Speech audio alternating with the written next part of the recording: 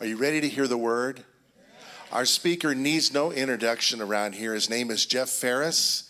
He is a man of God, an ordained minister by Generations Church, and recently became a chaplain. He was retired, but he's staying very busy. I don't think he's retired anymore. Jeff Farris, come right on, brother. Pastor Allen has been teaching a series on honoring God and more, and this parable will help me kind of get into my message.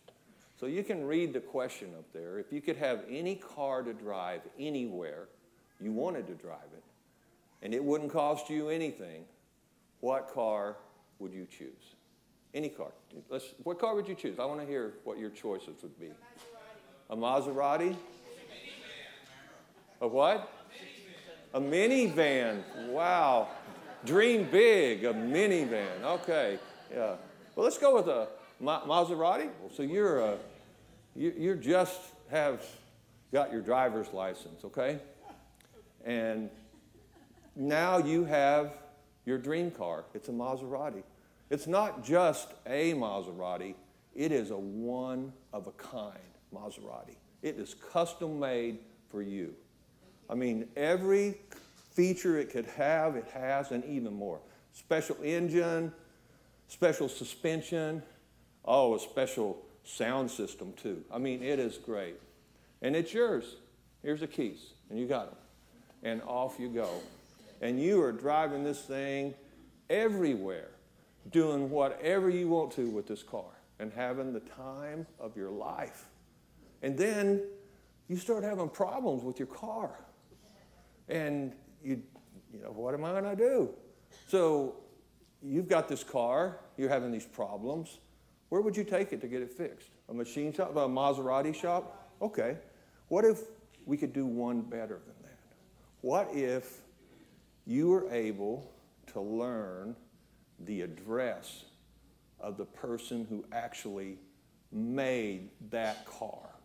I mean, could you take it to a better person than the person that actually created that car? So you find that address, and you go and you knock on the door, and guess who answers the door? It's your father. You're like, what? I didn't know you made cars. You made this car for me? That's crazy. That's crazy. I didn't know that. So he says, well, yeah, I made the car for you.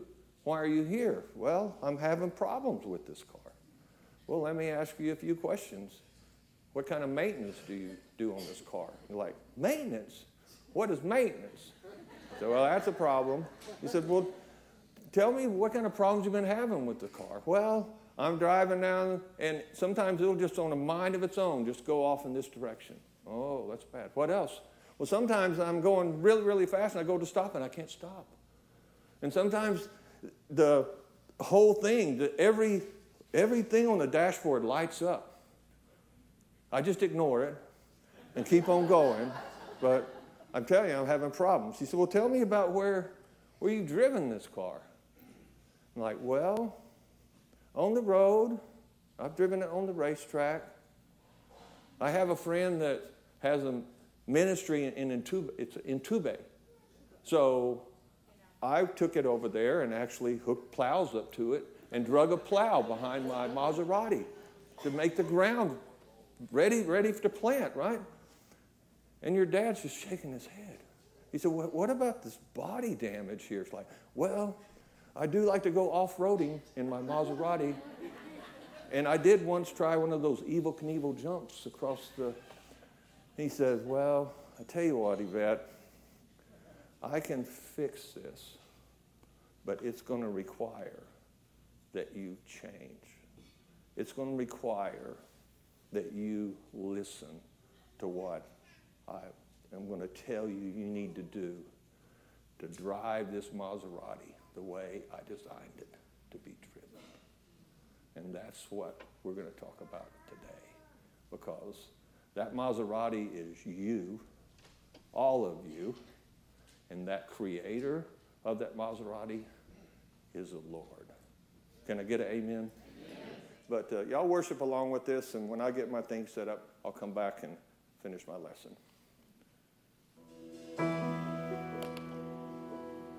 Okay, yesterday we had choir rehearsal, but now we can sing it for real. Come on, help us sing this song. Here we go. The Lord is my shepherd, everybody. Words. The Lord is my shepherd.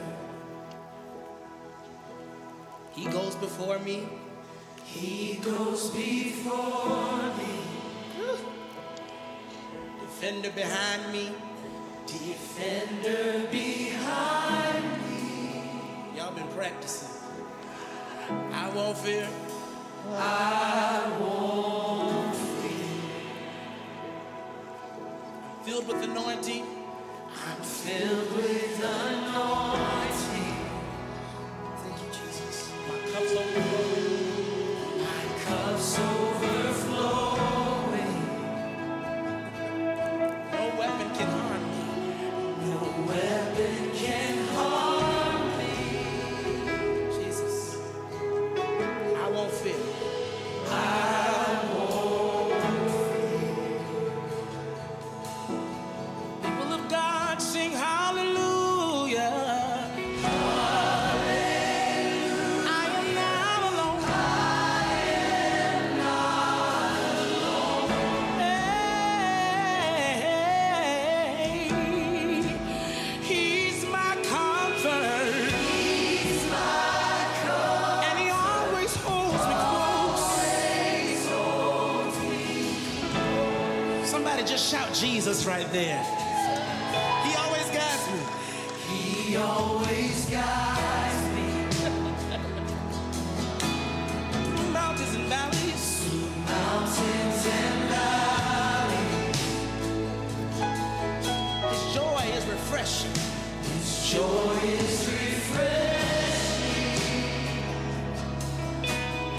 Restores my soul. Restores my soul. Say this with confidence. Mercy and goodness. Mercy and goodness. Ooh, oh, give me assurance. Give me assurance. Oh, that I'll see your glory. I'll see his glory. Oh, face to face, face to face. Sing hallelujah.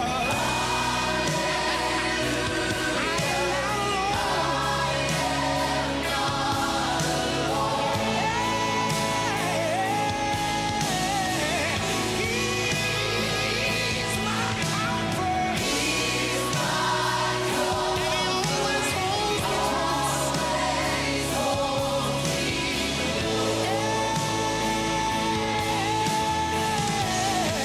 Sing hallelujah.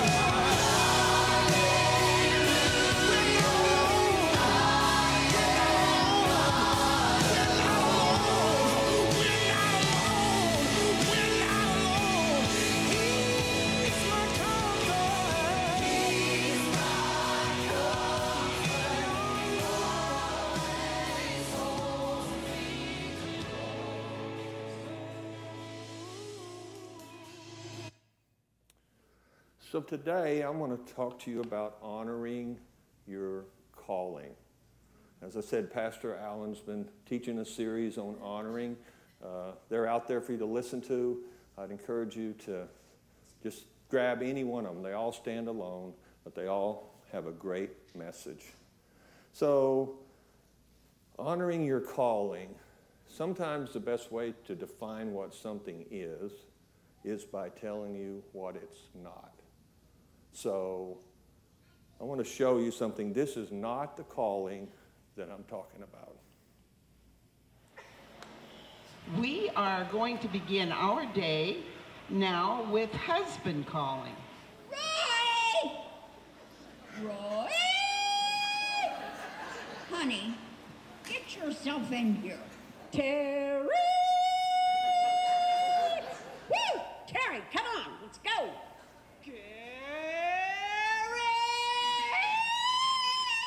But what I want to talk about today, and as I said, there's a lot of ways you can define calling, right? People are called, say, I'm called to do this, I'm called to do that. What I'm talking about today is being called to follow Jesus Christ, our Lord and Savior. Some examples of calling. You're familiar with these.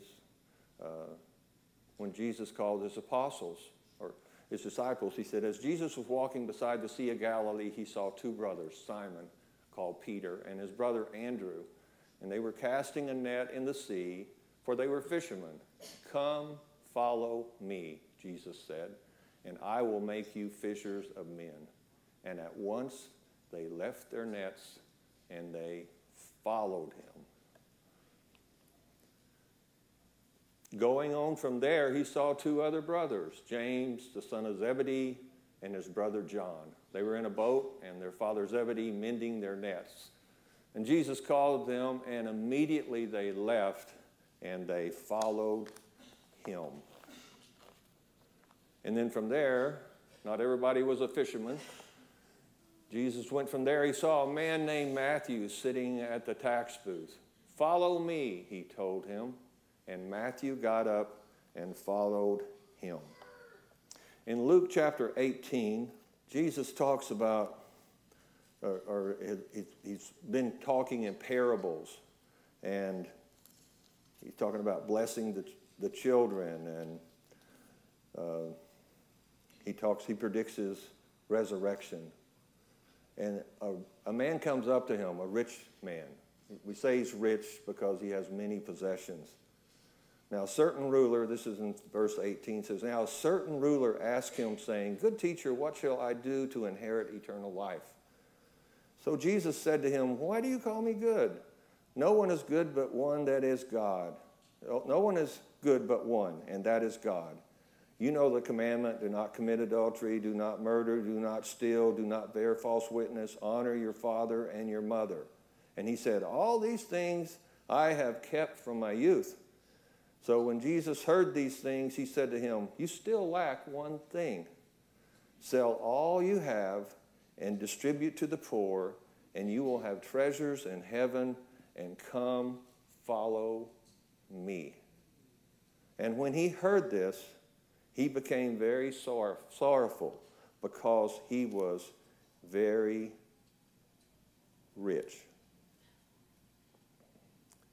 And Jesus' disciples then said, well, we've left our families.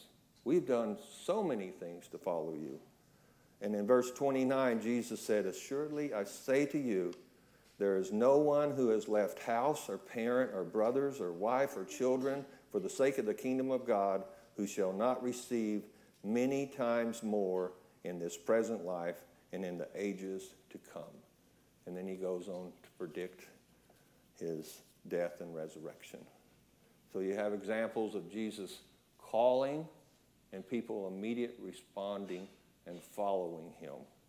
And then you have an example of a man who said, I do a lot of good things. And Jesus says, well, would you give everything up to follow me? And he went away sadly. But that's really what Jesus asks us to do. When we are asked to lay down our cross, lay down and pick up our cross and follow him, he's saying, put nothing else above me. He's not necessarily saying, go sell everything and give your money to the church. He's saying, put nothing else above me. You take that first step, and then I'll tell you what the next step should be. Talking about honoring our calling. The way you honor your calling is to respond and act upon what you are called to do. Jesus said in Matthew, called the Sermon on the Mount, and it says, blessed are ye when men shall revile you and persecute you and shall say all manner of evil against you falsely for my sake. Rejoice and be exceedingly glad, for great is your reward in heaven. For so persecuted they the prophets which were before you.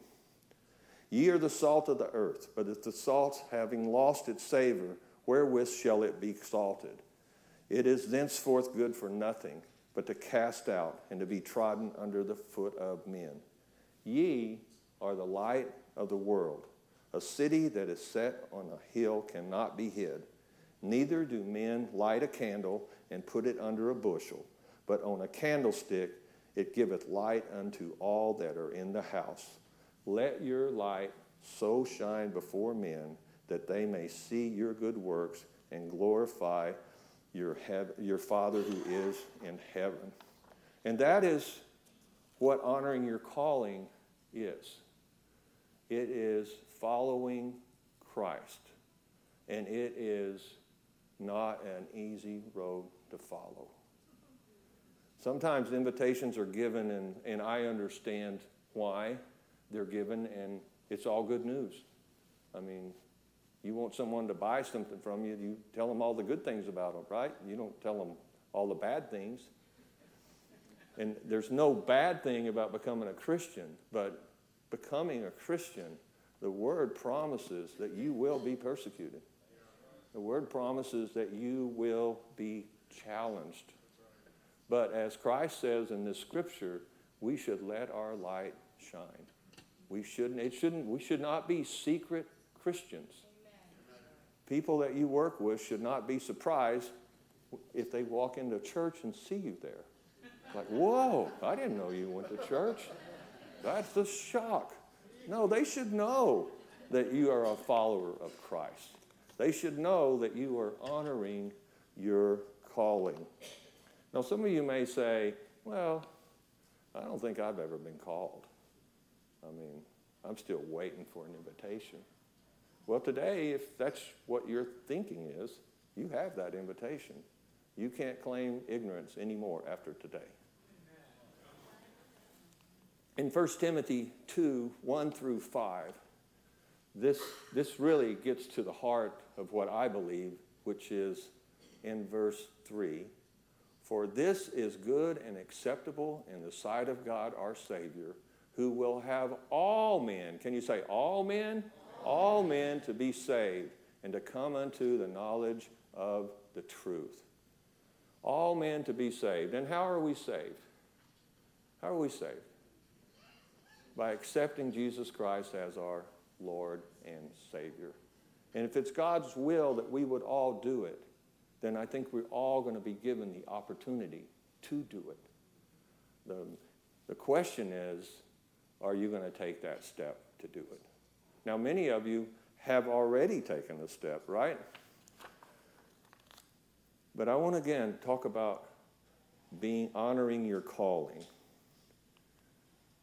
You may be a butcher, a baker, a candlestick maker.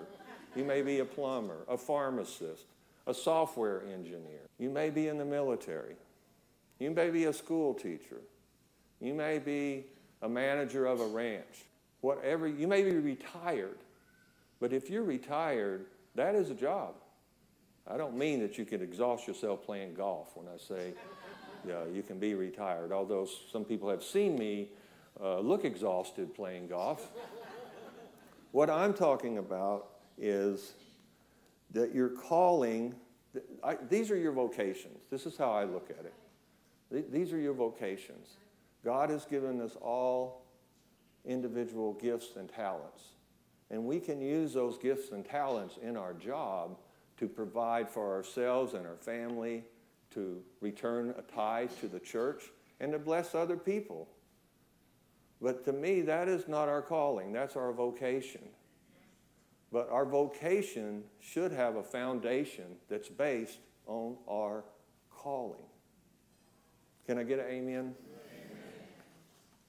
I mean, if you don't look at what you do in your everyday life as an opportunity to share Jesus Christ as your Lord and Savior, then you're not honoring your calling.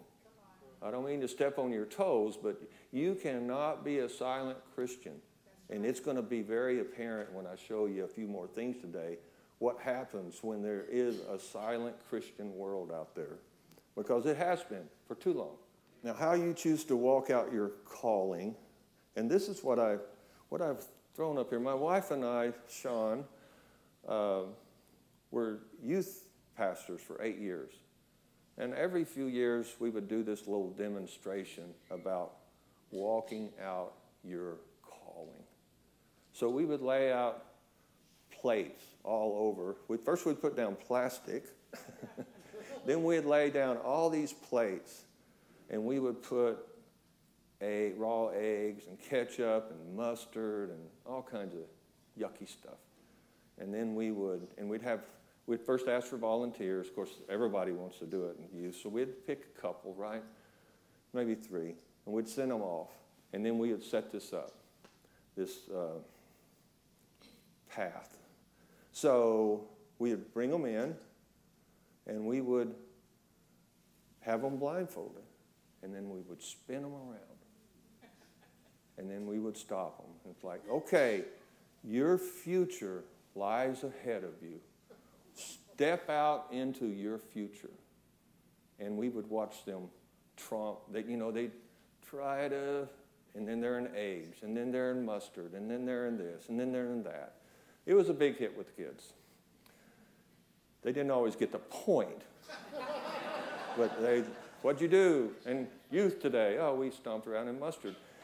But the next part of that demonstration is we would bring another one in and have the blindfold on, and we would say, okay, you have a helper that we provided you.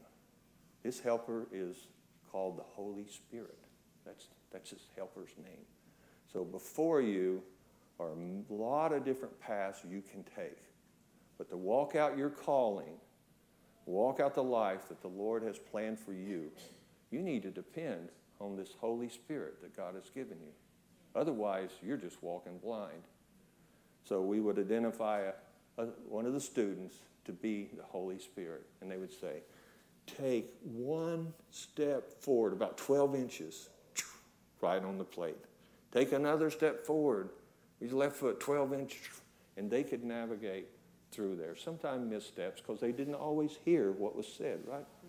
And then the last one we would bring in and we'd say, you are filled with the Holy Spirit. You're tuned into God. We take the blindfold off and say, you think you can walk this path that God has laid out for you? And no problem. They could walk right through it without missing a step, right? Which is what we all want to do. But it's so important that we understand what it is that the Lord has laid out for us to do. We know what our calling is. Our calling is the Great Commission. Go ye into all the world and preach the gospel to every creature, and he that believeth and baptized shall be saved. I didn't quote that exactly word for word. So, Greg, I know you and Alan can quote that stuff, and I can turn over there if we need to. But you get the point, right? But it's so very important that as you walk out what your calling is, that you walk down the right path. I want to show you a video clip of a great example of some people who understand that what they're doing is their vocation. In this case, it's a hobby. But what they're doing is their vocation. But they understand what they're doing is really the foundation for honoring their calling. We'll go to back row left. Alex Scarborough with ESPN. For the players, I know you talked about keeping the joy of the game, but I'm curious, it's a long season, right? And you guys have had the target on your back the entire time, the win streak being number one. How do you handle the unique pressure that comes with that? How do you keep the joy for so long when anxiety seems like a thing that could very easily set in?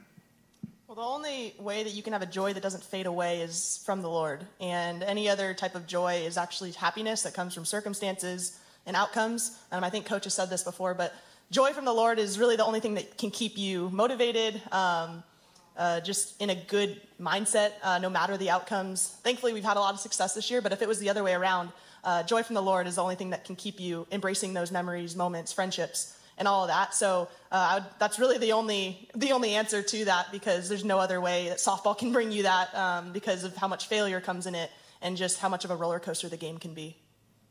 1,000% agree with Grace Lyons. I went through that my freshman year.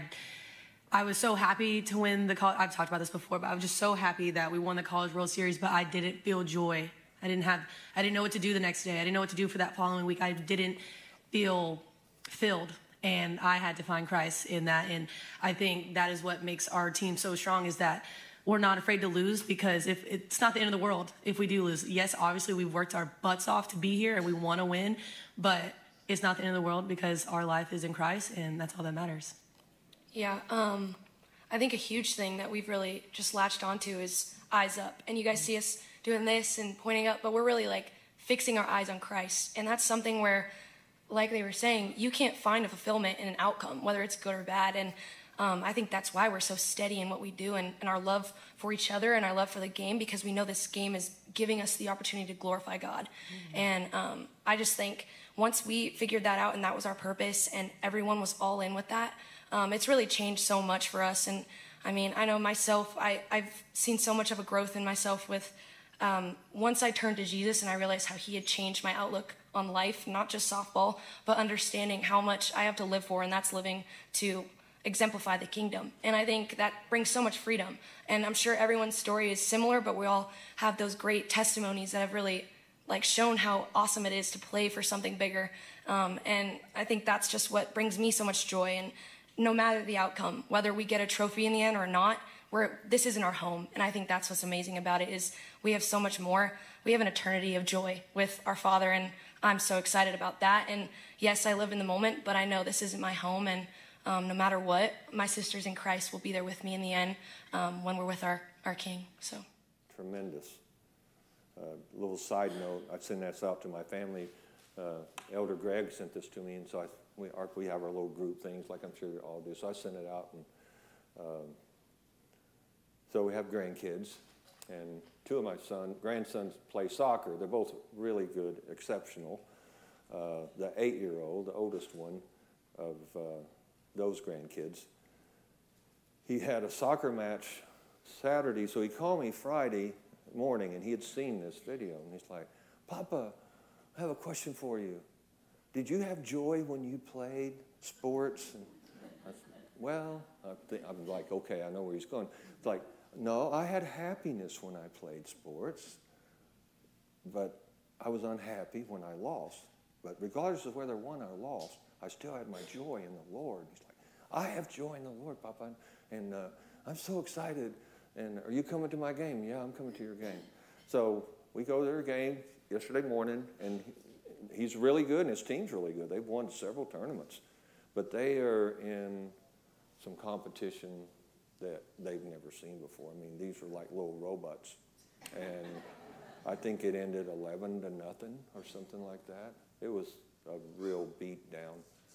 So, needless to say, he was not happy. He walked right past us and got in his dad's truck and sat there. And they told us later when they were driving away, Gavin said, "I don't want to hear anything about joy."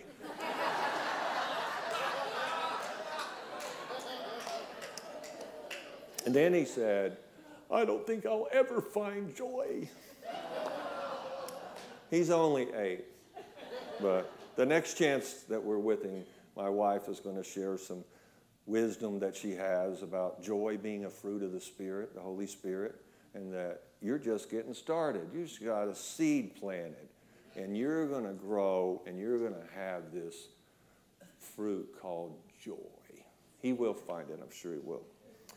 But going back to taking our steps and walking out our calling and honoring our calling, it's real important about the path that we choose. As I said earlier,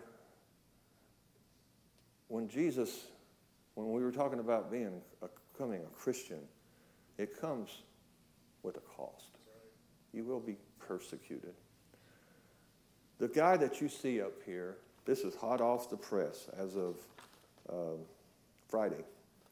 The guy you see up here, his name is Anthony Bass. He was a professional pitcher for the Toronto Blue Jays. Do you know the only professional baseball team that does not have a Pride Night baseball? Let's go Rangers! Yes, is the Texas Rangers. Some, like Toronto Blue Jays, have a Pride weekend. And so he pitches for them.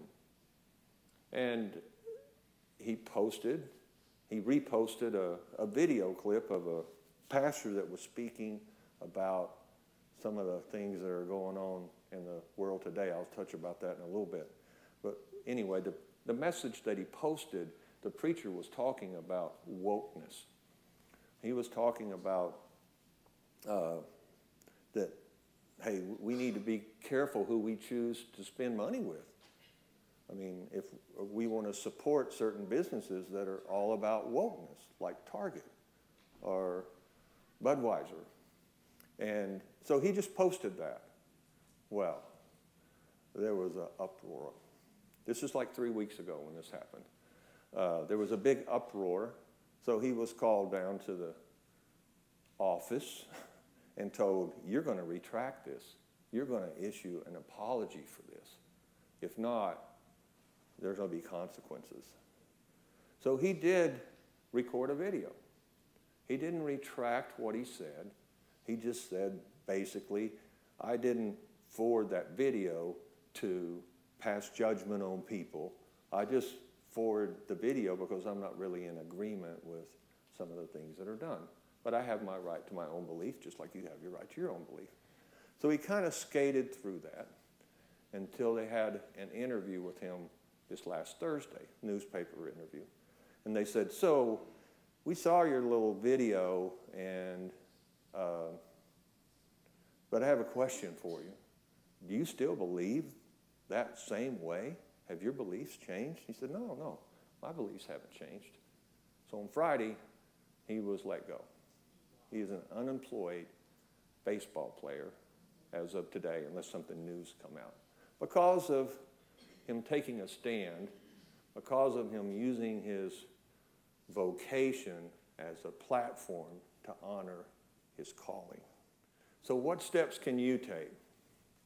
Well, the next step that you take can be very, very important, and here's why. Christ talked about it in Matthew 7:13. It says, enter through the narrow gate, for wide is the gate and broad is the road that leads to destruction, and many enter through it. You can enter God's kingdom only through the narrow gate. The highway to hell is broad, and the gate is wide for many who choose that path. When I laid these plates out here, I kind of scattered them around a little bit, but it was with the understanding that these are all steps that we can take. But the broad way is scattered everywhere, right? But the narrow way to walk out our calling, it's important because the narrow way leads us to eternity with Christ. The broad way leads us to hell. I mean, that's as simple as I can state it. And I believe that with all my heart. Now, being childish, I want to talk about that. We make our decisions on what we're going to do in life when we're young, when we're childish. We make really foolish decisions. In fact, in 1 Corinthians chapter 13, verse 11, Paul writes, when I was a child, I spoke like a child, I thought like a child, I reasoned like a child. When I became a man, I gave up childish ways. And then he goes on in chapter 14 and says, brothers, do not be like children in your thinking. Be infants in evil, but in your thinking be mature. I don't know about you, but when I was a child, I did some really foolish things. The most foolish thing I ever did was when I was 8 years old, and I've shared this, and I'll be really brief with it this time. But we lived out in the country, and this is when skateboarding was just the craze, right? We lived in this house, had linoleum floors, and skateboards would just mark up that linoleum floor. So my mom said, you do not skateboard in this house ever again. Well, I just ignored her. I knew what time she was going to come home from work, so I would skateboard.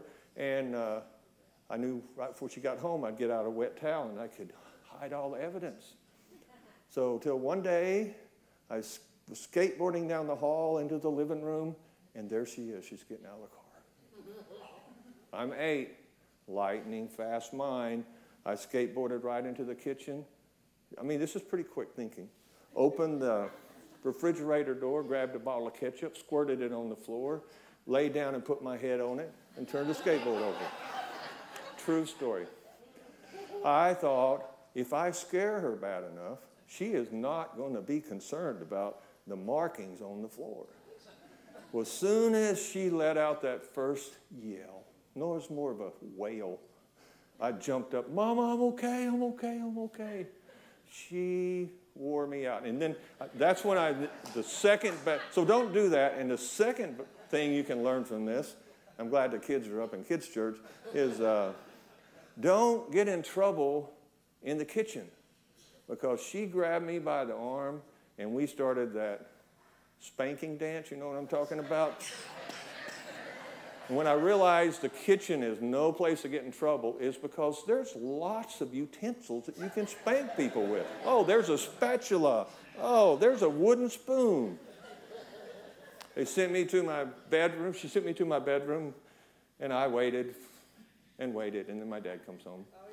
Then my dad comes home, and he wears me out. And they left me in my room till later that evening. I could hear my mom coming down the hall. And by this time, with my 8-year-old mind, I had rationalized that they had totally overreacted and that she was coming to apologize to me. She opened that door, grabbed me by the arm, said, "Get out of that bed, Jeffrey Lee, I'm going to spank you again."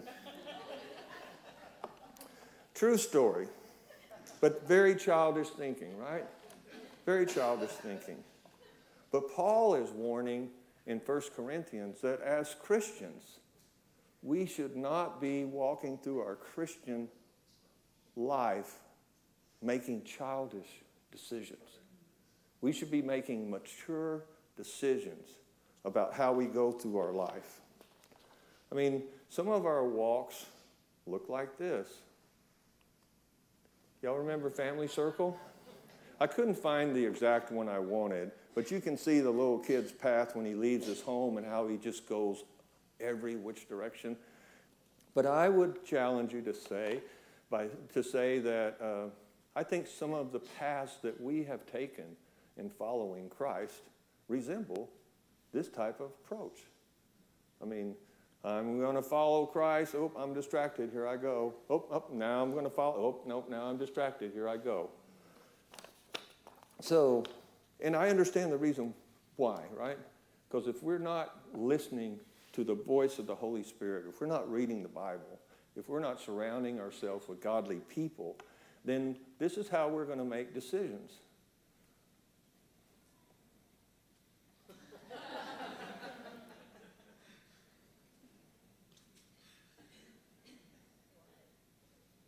This is called the bat race.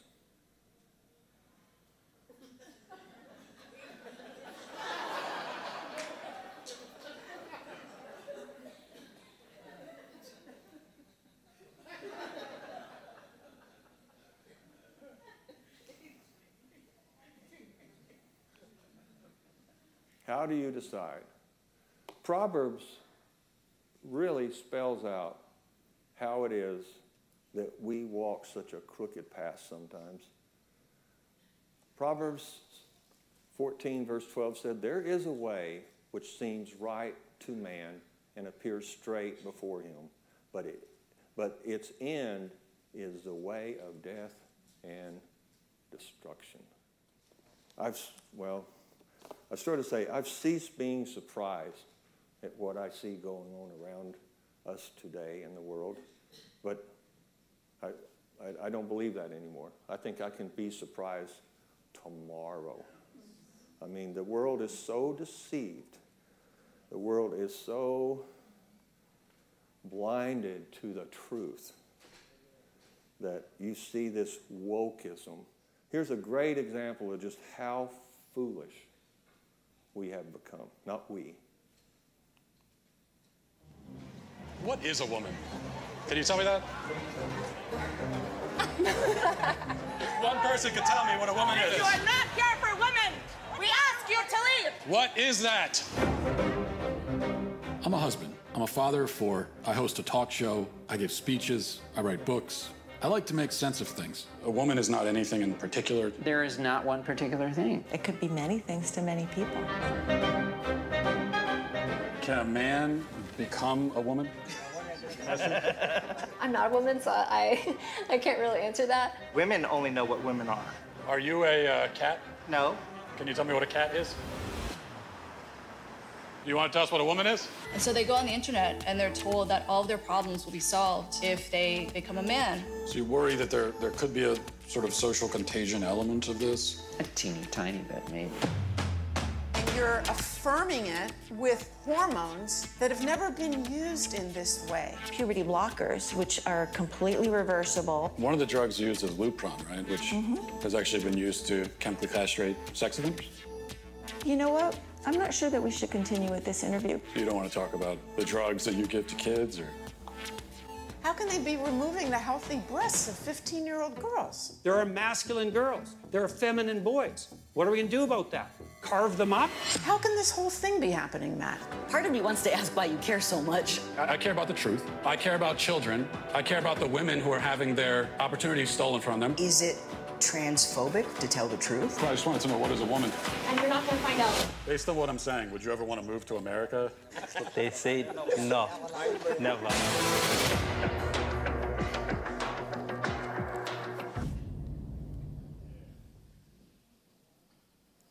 I heard Ed Young, if you want to hear a series on wokeism in the church, in other words, how should the church respond to wokeism? What is wokeism?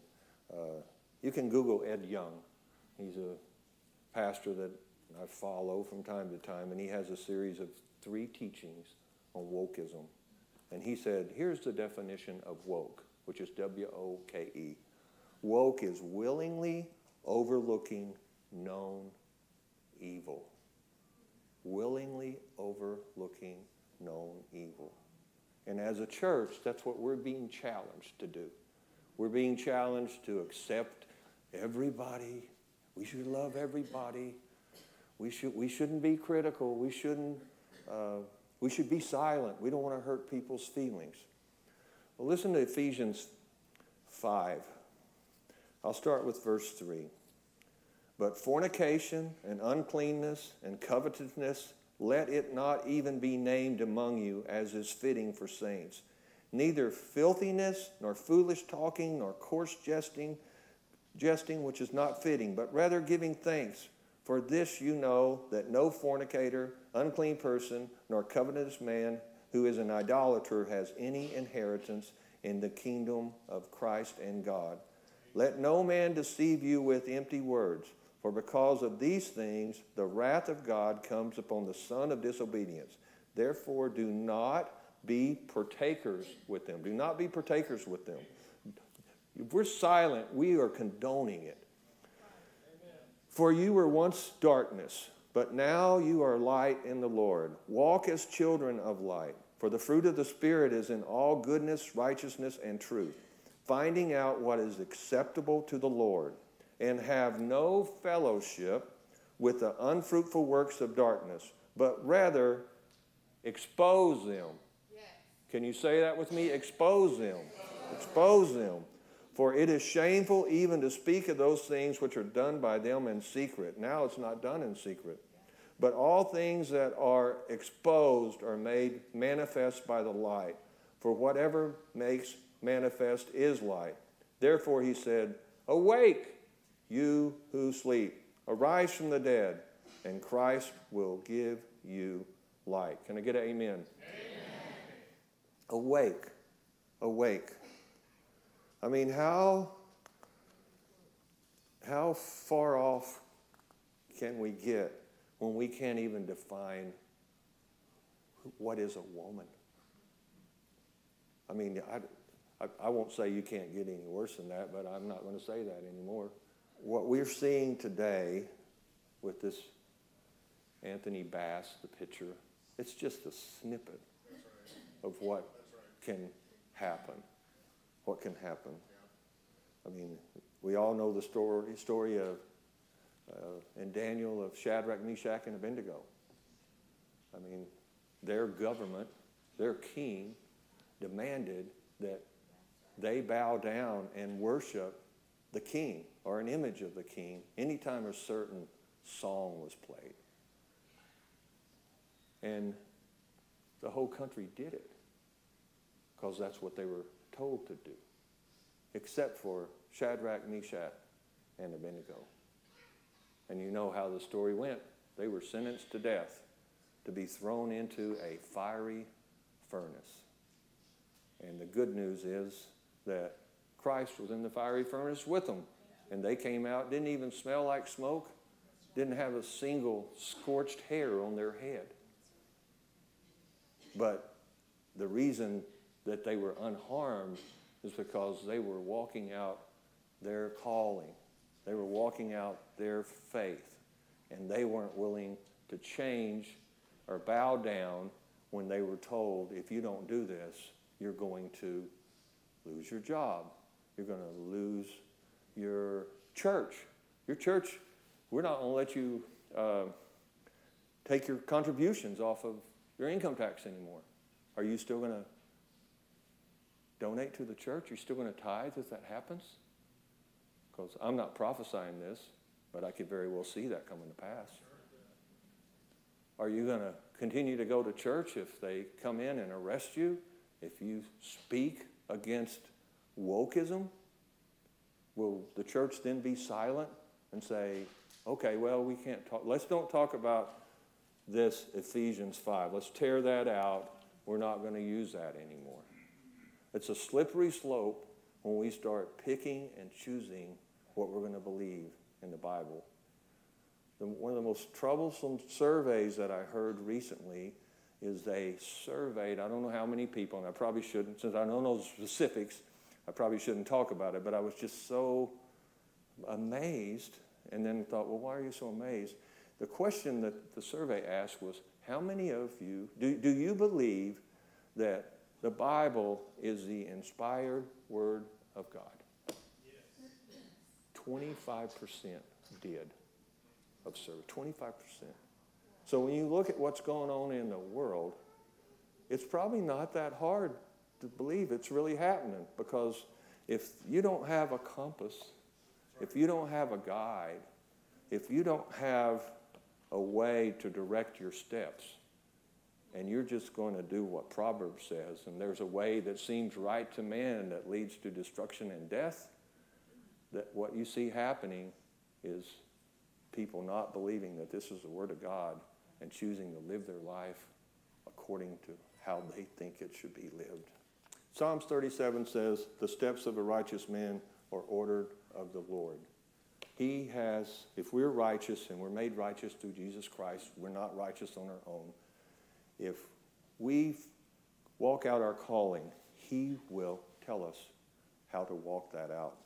In Hebrews 13:21, we're being put in a position to succeed. I see several people I've worked with in the past, and I know they did this. I talked about it, and they did it. We need to put people in a position to succeed. The worst thing you can do is to hire somebody and then don't put them in a position to succeed. You wouldn't do it. It's foolish, right? Well, just as in business we wouldn't do that, God would not do that. Christ would not do that. He would not call us to follow Him and put us in a position to fail. And in Hebrews 13 it says, may the God of peace, who through the blood of the eternal covenant brought back from the dead our Lord Jesus, that great shepherd of sheep, equip you with everything good for doing His will. And may He work in us what is pleasing to Him, through Jesus Christ, whom be glory forever and ever. Amen. Equip. God has equipped us to walk out in life and honor our calling. He's equipped us by giving us the Bible. I thought this was pretty cool. I was working on my lesson, and I saw this that afternoon. I took a break and saw this guy wearing this scripture on his vac at a restaurant or a little lunch thing. It's kind of confirmation. But He's given us the Bible to equip us, and He's given us the Holy Spirit. We all have heard that term, led by the Spirit, right? Jesus in Luke 4, chapter 1, it talks about Jesus full of the Holy Spirit, returned to the Jordan, was led by the Spirit into the wilderness. That's when He was first tempted. Proverbs 3 says, trust in the Lord with all your heart and lean not on your own understanding. Well, what understanding do we lean on? We lean on the Word of God, and we also lean on the Holy Spirit. For all who are led by the Spirit of God are sons of God. We're put in a position to succeed. Romans 5, and hope does not put us to shame, because God's love has been poured into our hearts through the Holy Spirit who has been given to us. 1 John, whoever keeps his commandments abides in God and God in him. And by this we know that he abides in us by the Spirit whom he has given us. Get a thesaurus, Google verses on the Holy Spirit, and you will be astounded at how many verses are in the Bible that talk about the Holy Spirit. It's a gift. And just like I talked about in our illustration with these kids, he tells you the next step to take. He tells you the next step to take. And because you are sons, God has sent the Spirit of his Son into our hearts, crying, Abba, Father. But I say, walk by the Spirit, and you will not gratify the desires of the flesh. It's always good to have an example to follow, right? And I don't know if you recognize the individual second from the left. It's the second from the left. I don't know if you recognize him, but maybe you'll recognize him this way. Yeah. Mike Beauchamp. Mike is a retired master gunnery sergeant. I hope I got that right. He's been promoted to as high as he could go. And he's not perfect. I don't hold him up here as perfect, but it's good, I think, to point to, I know somebody, and I've seen them do this. I've seen Mike Beauchamp do this. Take that step that the Lord is asking to take. Take this step. I mean, he didn't join the Marines to get married, but in joining the Marines, he got married. And when he decided to move to Granbury, because he thought that's where the Lord wanted him to move, he didn't move here like, I'm going to go to this Granbury so my wife and I can be over the youth at our church and teach kids church. But that's what he did because he took this step. He follows the walk. And I know so many of the rest of you do too. But the cool thing about it is Mike retired from the Marines, right? Hey, I'm retired. That's what I've been working for all my life. I moved here and I want to teach these kids. That was a step. And then, wait, you have something else for me to do, Lord? You want me to take one more step? Okay, what do you want me to do? Well, I think I'll maybe teach. So Master Gunnery Sergeant Mike Beauchamp teaches because he is honoring his calling. He was awarded Teacher of the Year and Area Teacher of the Year. I think that deserves a hand clap.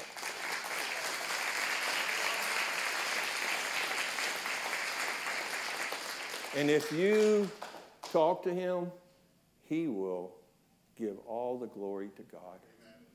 But he got to where he's at by, Lord, what's the next step you would have me take? Okay, I'm going to finish by the song that I played earlier while I was putting these plates out. It's called Psalms 23. And we all know that. Psalms 23, right? So in praying about this lesson, I thought, well, we all know it, but how could I make that come to life? How could I make that come to life? So I made some notes, and what I'm going to attempt to do is walk down Psalms 23, being led by the Lord. So all you're going to hear is the Lord's side of the conversation. The Lord is my shepherd. Hey, I see you over there. What are you doing? Looks like you're having a really difficult time in life. Why don't you consider following me? Who am I? Well, I go by a lot of names, but you can call me the shepherd. Let me tell you about what a shepherd does. So the Lord tells him what the shepherd does. And he says, you know what? I want to follow you.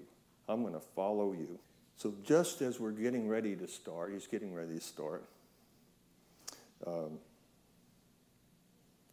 He says, wait, shepherd. And God says, where are you going? Don't go over there. You're going in the wrong way, and that's going to cost you. Okay, if you insist on going, I'll be right here if you decide to come back. Oh, I see you're back. 2 years later, you're back. So great to see you. What did it cost you? Your marriage. Well, let's get back on track. He maketh me to lie down in green pastures. We need to stop here. I want you to rest because you really had a difficult time on those 2-year hiatus you took from me. I want to spend some time with you talking about forgiveness and trust. I want to talk about having a relationship with you that's different. He leadeth me beside still water. What's that noise, you ask? That is a raging river and a storm. But it's okay. What do you mean you're afraid? What do you mean you're not going to follow me? You're going to go off again? Remember, when I started, I said I promised that it wouldn't be perfect. You'd be tempted and it'd be trials, but don't leave, don't go. But you want to run away? Okay, I'll be right here when you come back. 2 years later. Welcome back. Are you okay? You're not? So sorry you went through that. Greed and pride, substance abuse will do that to you, which probably led to anger and pain and suffering for you and other things. I'm so glad you're back.